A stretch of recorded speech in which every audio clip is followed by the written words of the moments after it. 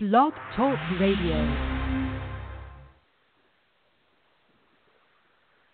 What's going on, Conference USA fans and family? This is your boy, Alex Nicolas from SB Nation Minor Rush live here in El Paso, Texas.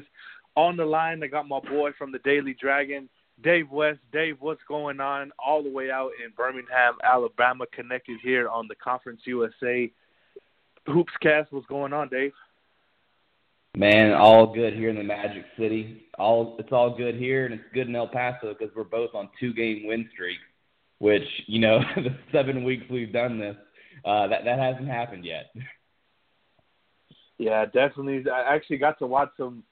You know, it's weird because I'm joking with people about, you know, what I saw this weekend. Obviously, you know, FAU and FIU coming into town, and I said, you know, these group of 3 teams were so bad it meant for really good basketball. But I was able to get a really good look at the Florida team, something that I hadn't really done.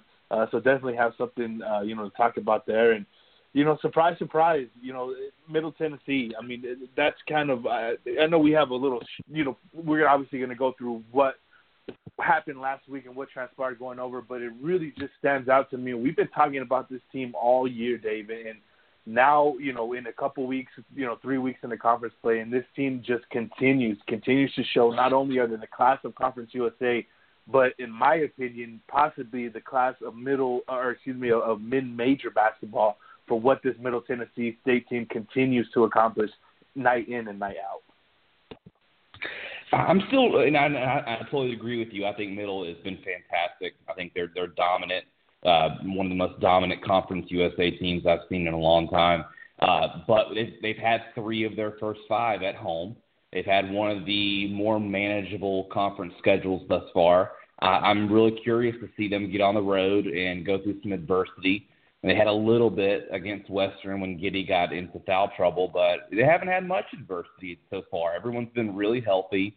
The planets have aligned thus far, but you know, I mean, I have to agree with you. I mean, they're just totally dominant, and I don't know if that means 18-0, but they're going to be damn close to it.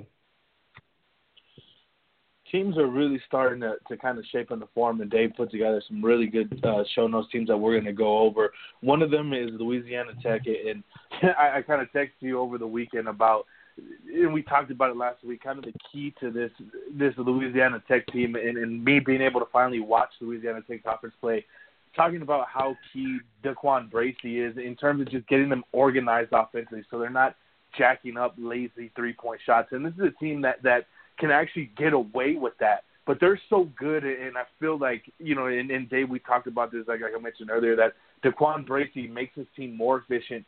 He gets the length that they have, the size that they have, the shooters that they have. He makes everything just easy. And in Conference USA Freshman of the Week, really, really kind of seemed like he listened to our podcast in the sense where I said that he has to kind of get going on both ends in terms of distributing, in terms of being able to score around the rim. And this Louisiana Tech team really bounced back from a subpar start in terms of just the teams that they lost to early on, talking about UTSA particularly. But, defensively, what they're able to do, blocking shots, taking, kind of getting away from the Daquan Bracey.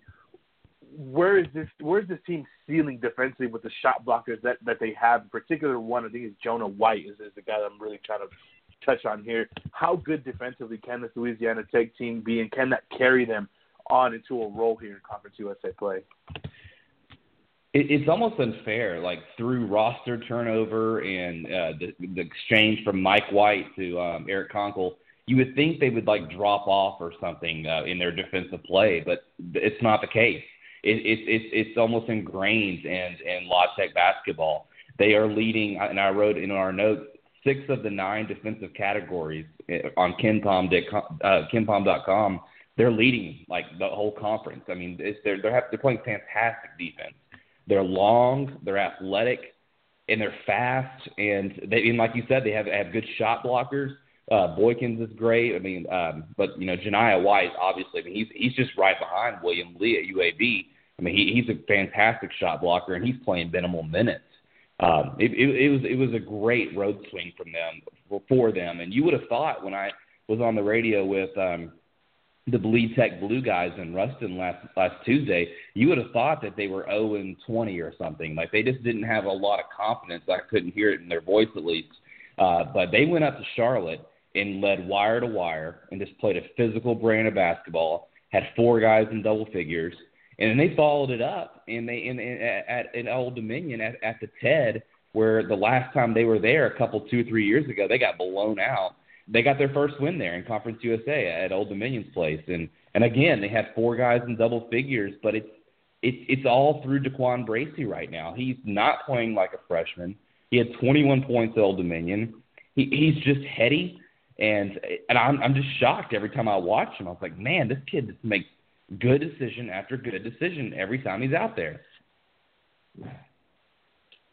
Definitely a team that's just going to continue to get it done on both ends of the floor. I've talked highly about how they're high level of talent they have offensive. We didn't even talk about really Eric McCree as we have in the past, or how good he can be. So that's definitely a team that's going to be, as we've been talking about, definitely a contender. But a team that I think is really starting to kind of show themselves. And you know, this is not because of their lack of what they have. This is of somebody that's not there. And this is Old Dominion talking about one of the Smith brothers being out. You know, is this kind of, without them, is Old Dominion kind of in that 5 through 7 range in terms of standings and in terms of pecking order of being kind of on the outside looking at the contenders?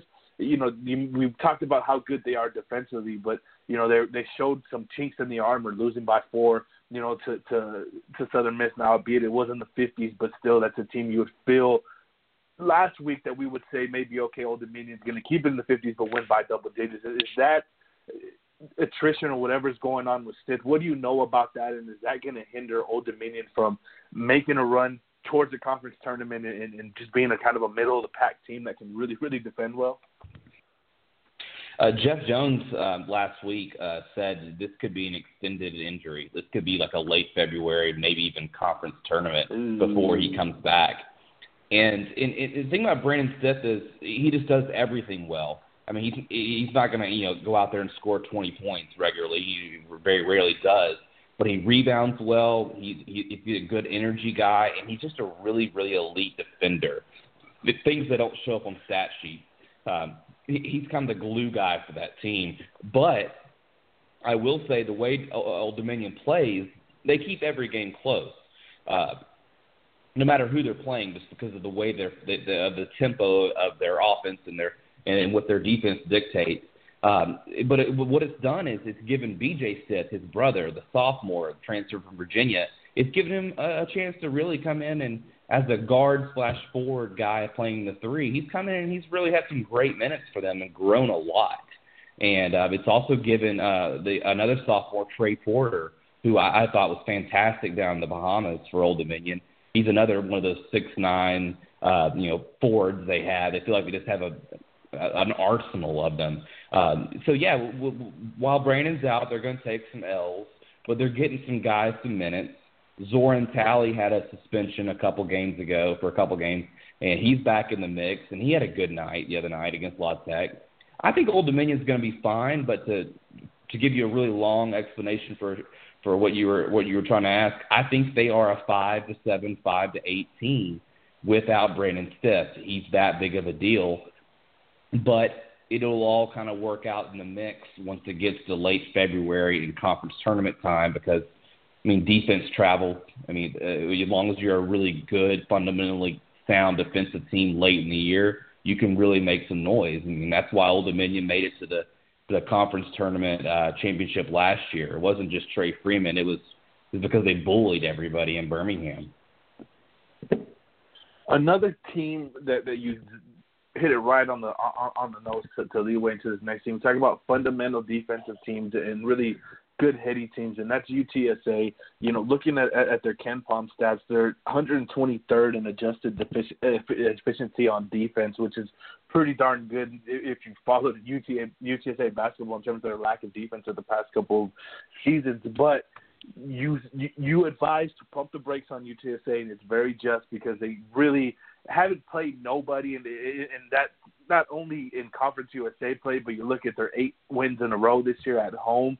You know, but elaborate further, is there anything other than the schedule that you maybe see? I personally see, their lack of scoring that's going to hurt them against maybe a team that can match with them defensively, like an Old Dominion, like a UAB, like a Middle Tennessee, that, they can play into the 40s, but, when that other team has those horses to be able to get a game into the 40s, into the 60s with some inside scoring, with some three-point shooting, I think that is where I feel UTSA kind of lacks. Is there anything else maybe where you see that this team is a fraud besides, like I said, who they haven't played or who they played?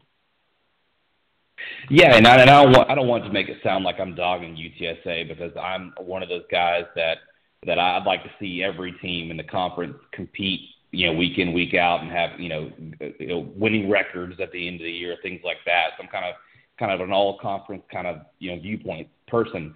But what you're seeing with UTSA right now to start their first first 5 games in conference play is that they've had, like we said, they've had a weak schedule. They have the 14th weakest schedule, and which is dead last, or dead ass last, to use a Tim Floyd term.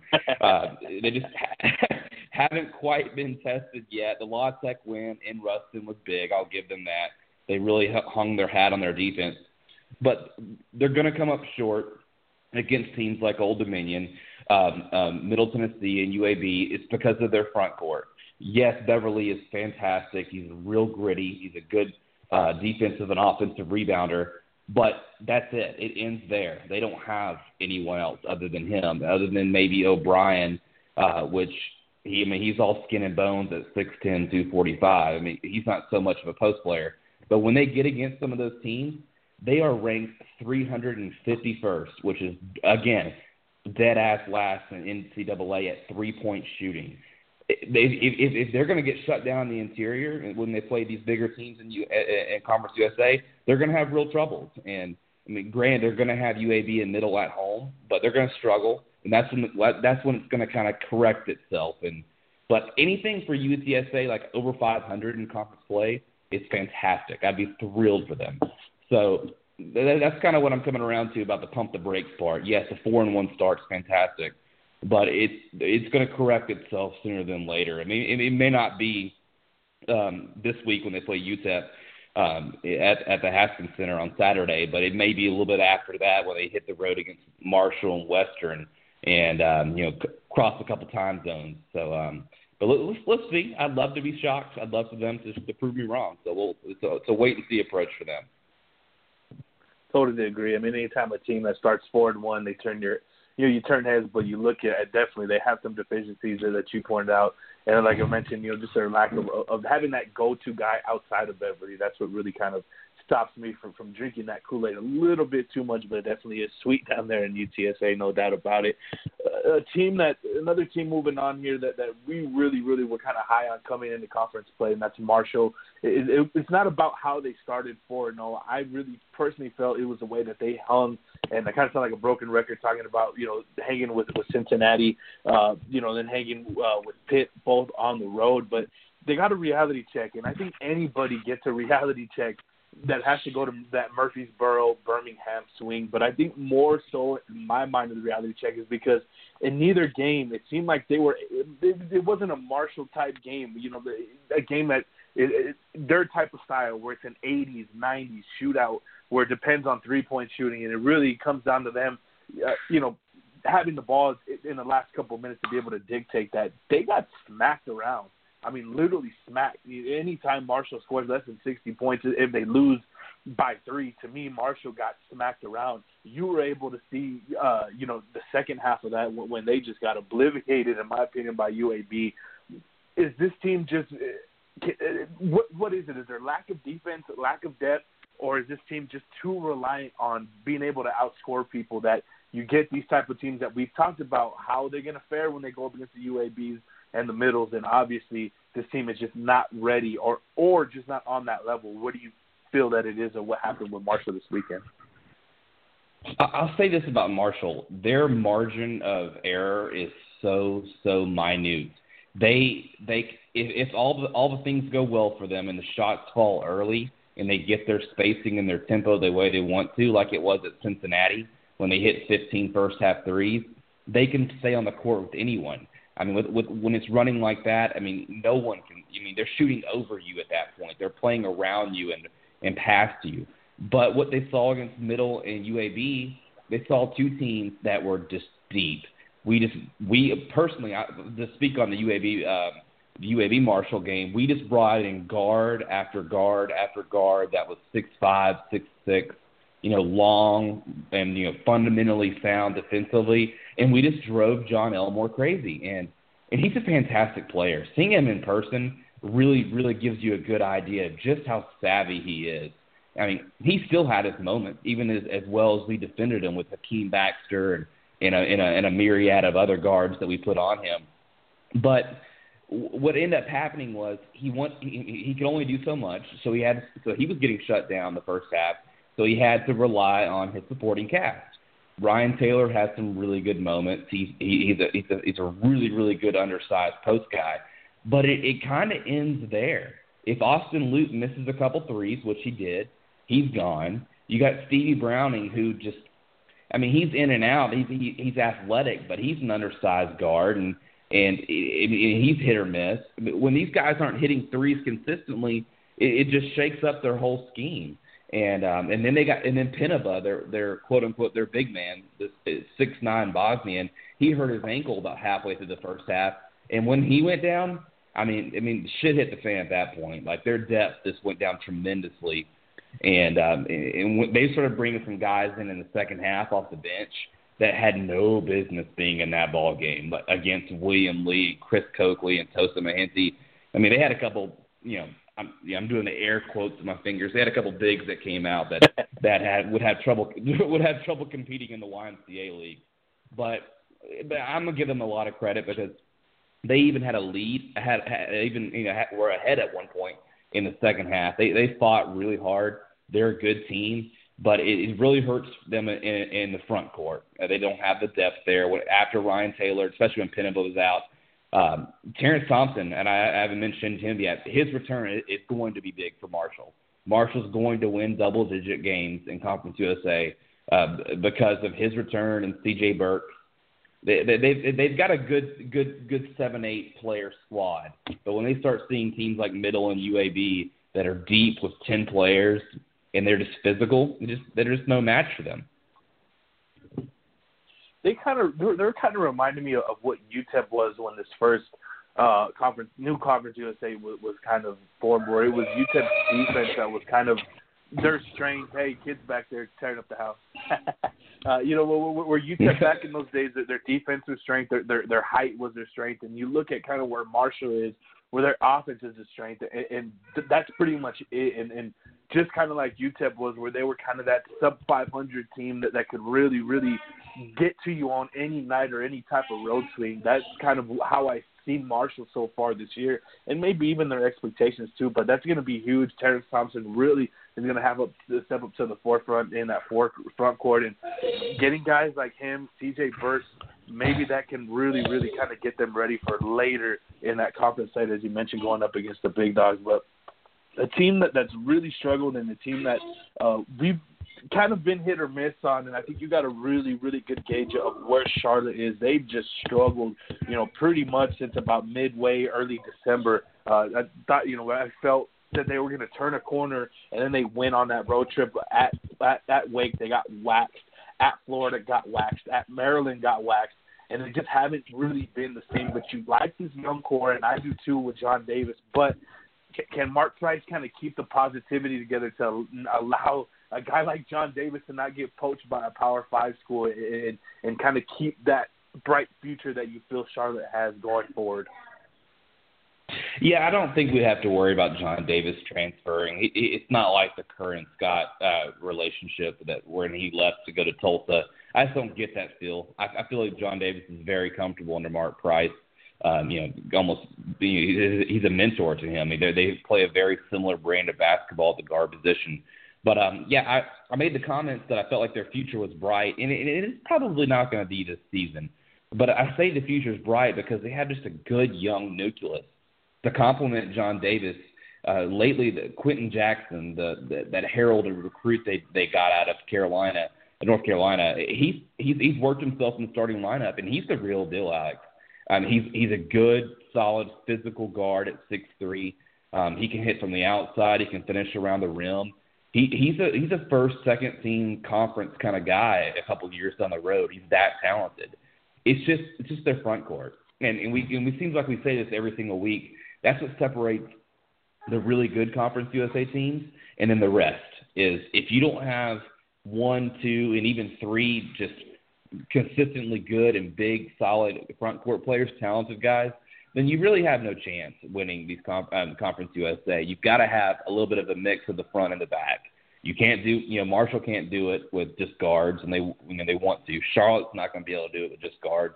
You got to have some big guys, and they're just struggling. I mean, there are occasions, I would say most of the game, where they've got the guard, the Clemson transfer for Austin Ajukwa.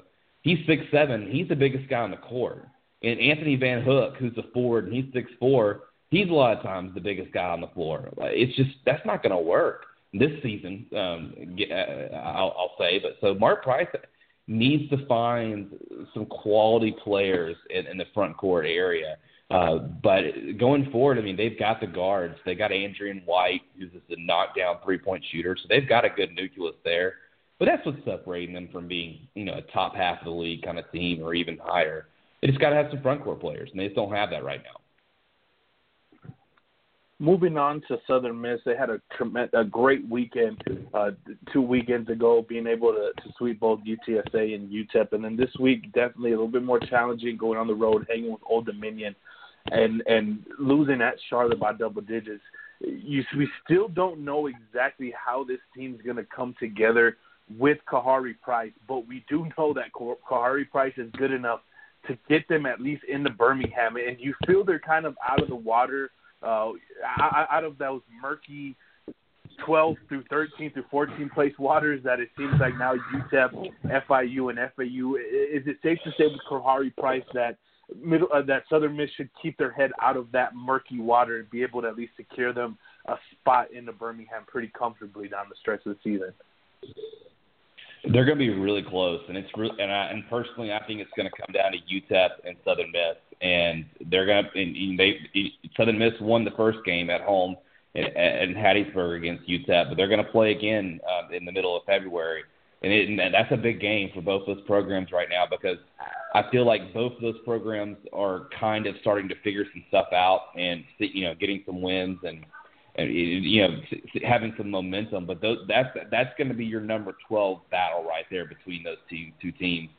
I watched, the majority of Charlotte and Southern Miss, and when Southern Miss' starting 5 is pretty darn athletic, and they look like, a normal Conference USA team, but it just drops off so dramatically after that. And but yeah, to preach on what you're saying, Kahari Price, now that he's back, it just makes them that much better of a team. He's a really good point guard for them, and he's good enough to get them into Birmingham. And we'll keep a close eye on it. I mean, they're going to make it tough. They play defense. They play defense pretty darn well. I mean, they're in the top 7 in most of the defensive categories. So it's something to keep an eye on. I got a chance to see the struggling Florida schools firsthand this weekend, and it really wasn't pretty, particularly Florida International. They were without Dante McGill and were down 15 to UTEP during an 18-0 run, and they were still able to manage to send that one into double overtime. Kind of shows you where UTEP struggles are, a shorthanded team, and that just without McGill, I just really did not see anything there, of note in terms of them being, you look at these teams and it's like, okay, they're bad, but can they sneak up on a UAB? Can they sneak up on a Middle Tennessee? I just don't see it from this Florida national team. Got to see Kessens. He's a good-looking kid, has some decent touch around the rim, knows how to use his big body in terms of creating space and blocking out. But other than that, it's just not there. Eric Nottage had a really good game. He kind of took over for a stretch, just basically putting his head down and driving UTEP, and that's kind of a way to break down UTEP, especially when they have a lead. So nothing really special there. I was disappointed in a guy like Elmo Steffen. I was really, really looking for him to kind of take a step. He had a great game against UTEP last year, but instead it was Kamar Williams.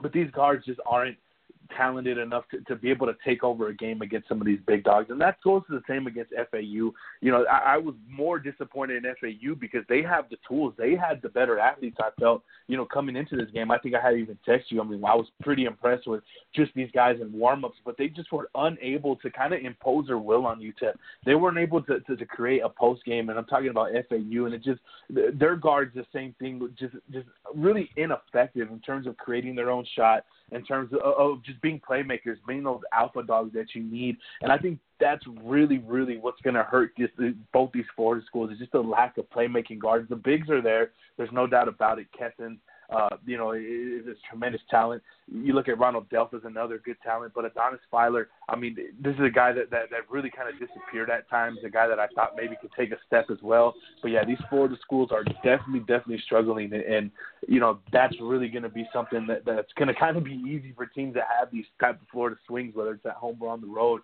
These two teams are definitely struggling, and it's going to come down to them, UTEP, the Florida schools and UTEP along possibly with Southern Miss, like we mentioned. And I think moving on to another school here, we finally had one of those teams that we've been kind of on the fringe with, and I'm talking about Western Kentucky, where we've documented their problems, but we weren't sure if this was a team that was going to be a factor in terms of cracking that top five. And I think, Dave, to you, they just kind of proved that they're a pretender.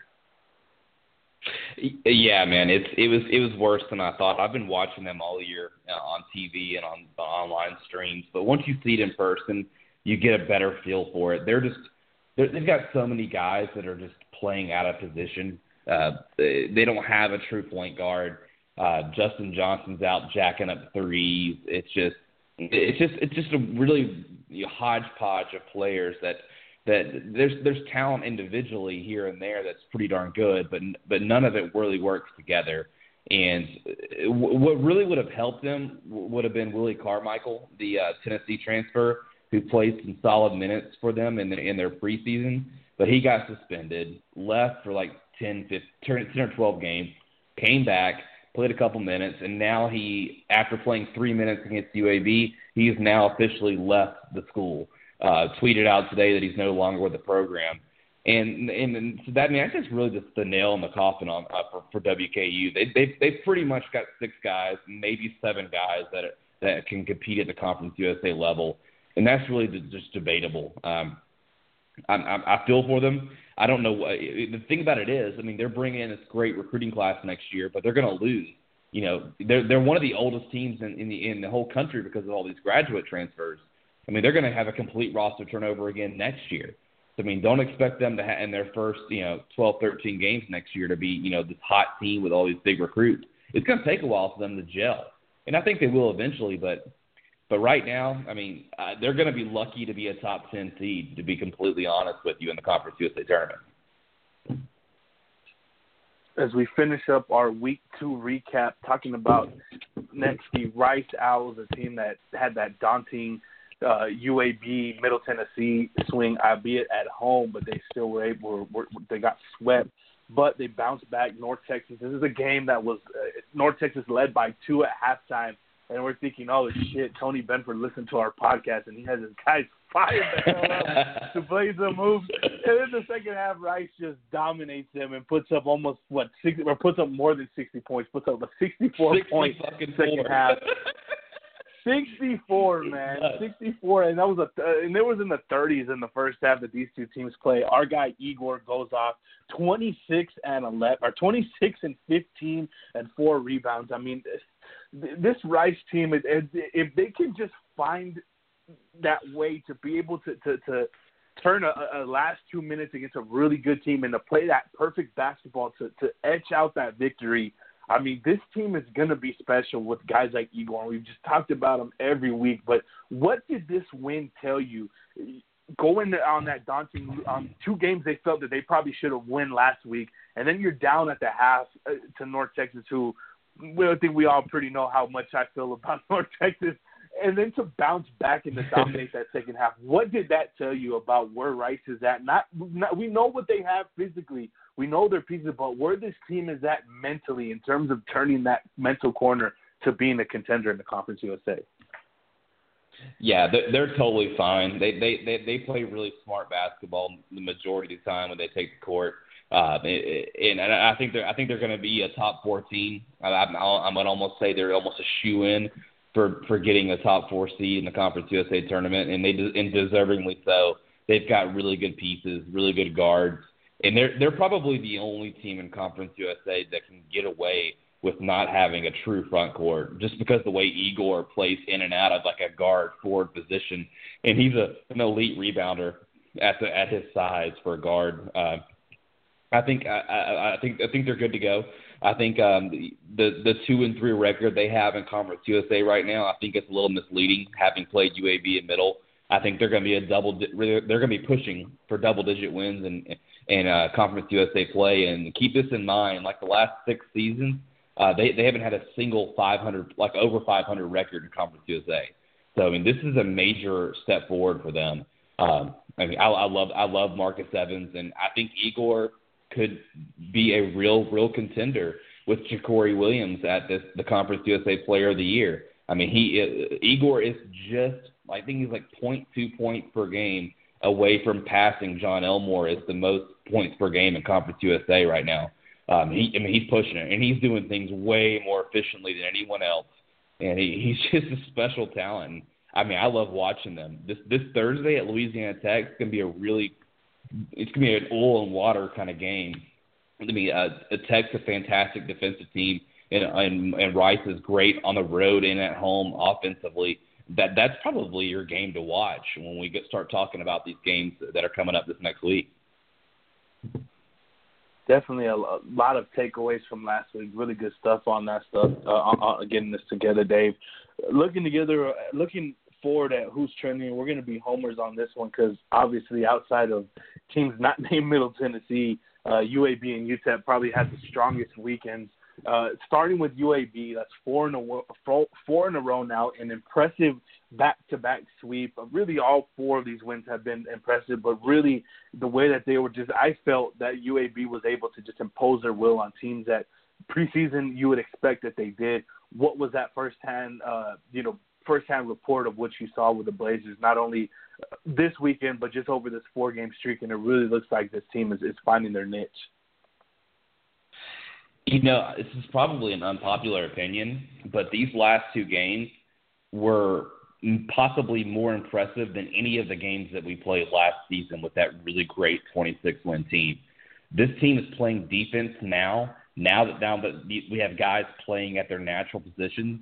They're playing it at a really, really high, like, power school level. We're a nightmare to try to score against in the paint. Our long, lengthy guards are finally getting into the right positions in the perimeter and closing out on 3-point shots. Our three-quarter court press is finally taking shape, which has given us, we're leading the Conference USA in steal percentage, which seems like we never could steal a ball in non-conference play. But everything's falling into place, and it all leads back to Denzel Watts, the senior from Flint, Michigan, the burly fullback-looking point guard, him starting to play the point guard, starting again as of the North Texas game, the second Conference USA game for us. It's just totally transformed this team. It's really amazing, honestly. I saw UAB have some really, really bad moments in the non-conference play where things just looked totally disorganized. Players didn't ever really look disinterested, but there was just no one really knew what their place was going to be. No one was stepping up game in, game out. But now what you're seeing William Lee just become exactly what everyone would hope he was going to be. He was a top 70 ESPN 100 prospect when we stole him away back in 2014, and he's just been a superstar. He's averaging 20 points per game and like 13 rebounds in the last 4 games. And you can finally see it in his eyes. You can see it in his play. He's taking bad shots. He's taking good shots. And I am so freaking glad he's doing it. I'll take the bad shots. I want him taking somewhere like 13 to 16 shots a game. He's that kind of talent. And defensively, he's an NBA-type prospect defensively. He hasn't had more than three fouls in any game this season. and he started every single game. And that's what having 50 blocks. It's amazing that he has not had more than 3 fouls. He's such an incredible shot blocker, and just shot alterer that I'm scared to death he's going to leave after this season if he continues on the streak that he's going. But yeah, I mean, according to Tim Floyd, no Conference USA players leave early except UTEP. All right. Just UTEP, man. That's where NBA players come. That's where they're bred and born from UTEP, baby. But man, that's a legit concern though with Haha. That is really a legit concern because he's done it since he's walked on campus. This isn't like a one hit or 1 year wonder. He's been that consistent in terms of blocking shots and being that type of guy where you watch him physically and are like, oh shit, this guy could play at the next level. And I think that's a legit concern. You really feel like that could become a reality for UAB fans at the end of this year if he continues this pace? Yeah, I mean he's projected like second round or better right now. Probably not better, but probably second roundish. 40 somewhere around there. But I don't think he will because of his best friend, which is Nick Norton. They live together, and God bless that situation that it happened because I don't think he's going to leave without Nick his senior year. Granted, Nick will have an additional year because he got hurt, but I think that's our saving grace. No matter how good he is, unless he just goes nuts in the NCAA tournament, if we were lucky enough to make it, I think Haha's coming back. But his offensive game has just flourished into a whole nother level. I mean, you just don't see 6'9" guys like that shooting, hitting 5 3-pointers at like a 65% clip. That's just it's scary. I mean, how do you defend a guy like that? Because he's finally taking people off the dribble and he's getting at the rim. I mean, his game winner against North Texas was took a guy off the dribble and got fouled and it was and one. I mean, it's so much fun to watch in person, man. I can't wait until you get to see him at the Haskins Center in February. He has NBA written all over him. So we talked about the second hottest team in Conference USA. Now, I'm not going to talk too much about UTEP. I want to talk about one player in particular that I felt really, really taking the charge for UTEP. But just a quick hit on the minors. It was kind of refreshing, to see UTEP just pull out wins. Those are two games that, honestly, the way UTEP played, either blowing leads and playing kind of disorganized and goes back to coaching and Tim Floyd kind of stepping over his team's toes in certain instances. It was just good to see these guys kind of get their confidence back. You lose 12 games, and nobody here is used to losing 12 games in a row on the basketball side. You can lose a team, and I just really felt that this team was able to step up against competition that was towards them. If you get what I'm saying, this UTEP team is not out of the woods yet. It's a good winning streak, but those Florida teams are just as bad at UTEP. But the guy that really, really stood out to me this weekend was Paul Thomas. I mean, this guy was huge. And as simple as this sounds, this is what UTEP needed, a la Terry Wynn, what he could have done, and that's finishing around the rim. And that's what Paul Thomas did. Not only that, but he did bring in 19 and 11 on Thursday night, which is welcoming. And then he followed that up with 14 and 8. Talking about points and rebounds against Florida Atlantic, and that is what Dominic Artis and Omega Harris need. They need somebody to kind of offset that scoring load, and not only scoring load, but Dominic needs help rebounding. Dominic Artis has been UTEP's best rebounder, so it's good to see a guy like Paul Thomas, a former 4-star recruit. Yeah, and that's where that's where I wanted to see him blossom, was on the rebounding part. But now seeing Paul Thomas finish around the rim, that's what a 4-star recruit is supposed to do. So it's really good to see him kind of get going, because that pays dividends for the future. Talking about what UTEP's going to bring in recruiting-wise, he can really mesh if he can continue to finish around the rim and rebound. So that was really the most encouraging thing. Obviously, UTEP getting 2 wins, but to see a guy like Paul Thomas play at a really, really high level, a level that I haven't seen him play since he was at Humboldt. He played, for, what was it, North Creek or whatever, North Creek High School out of Houston, Texas. This is the last time he's played at this high level, so it's really, really good to see that. And because of that, this is why UTEP was able to create some type of separation from an inferior opponent that can match up with them like an FAU and FIU. UTEP's still not out of the waters yet, but when Matt Williams and Paul Thomas play the way that they are in terms of finishing, rebounding, affecting shots defensively, this UTEP team can compete, but this got to happen for a 35, 37 minutes a game because that is what Paul Thomas also played.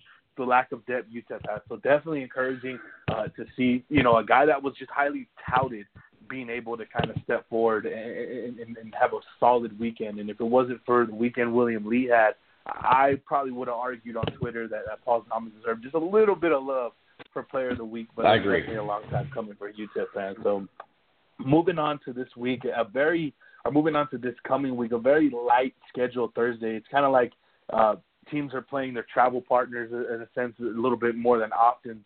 That happens. It's kind of weird how they put that in the schedule. Sometimes we've seen it in the first couple years at the beginning of the year, at the end, or at the end of the year. Now it's kind of getting that done at the end of the year, at the beginning of the year for some teams. So really Thursday, the only really good matchup in my mind, Dave, is that Rice and Louisiana Tech, and that's a pretty damn good matchup to have. Yeah, totally. That's a freaking awesome game. Like we were talking earlier, that's a very contrast in style, and La Tech has lost a little bit of the magic at the TAC. That's their hot spot where they have an incredible win streak against Conference USA opponents. I'm going to be tuned in. Our game is at 7, but that one's at 6:30, so I'm going to have the double screen on since I'll be at home because Lord knows I'm not traveling down to Boca and Miami to watch us play. Other games on the slate on Thursday, Middle Tennessee travels to FIU. North Texas is at Southern Miss.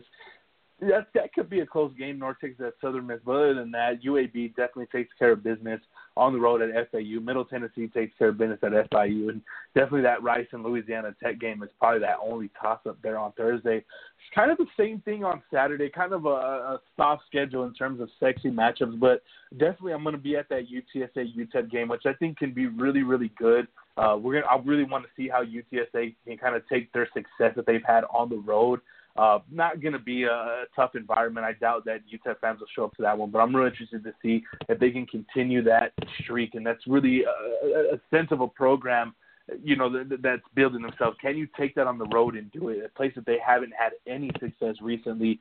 And then you look at other games that can kind of poke out at you that could be decently good. Western Kentucky at Marshall, and then Old Dominion at Charlotte are games that I kind of are looking at that could be kind of good. Anything else that kind of catches your mind or catches your eye for Saturday night?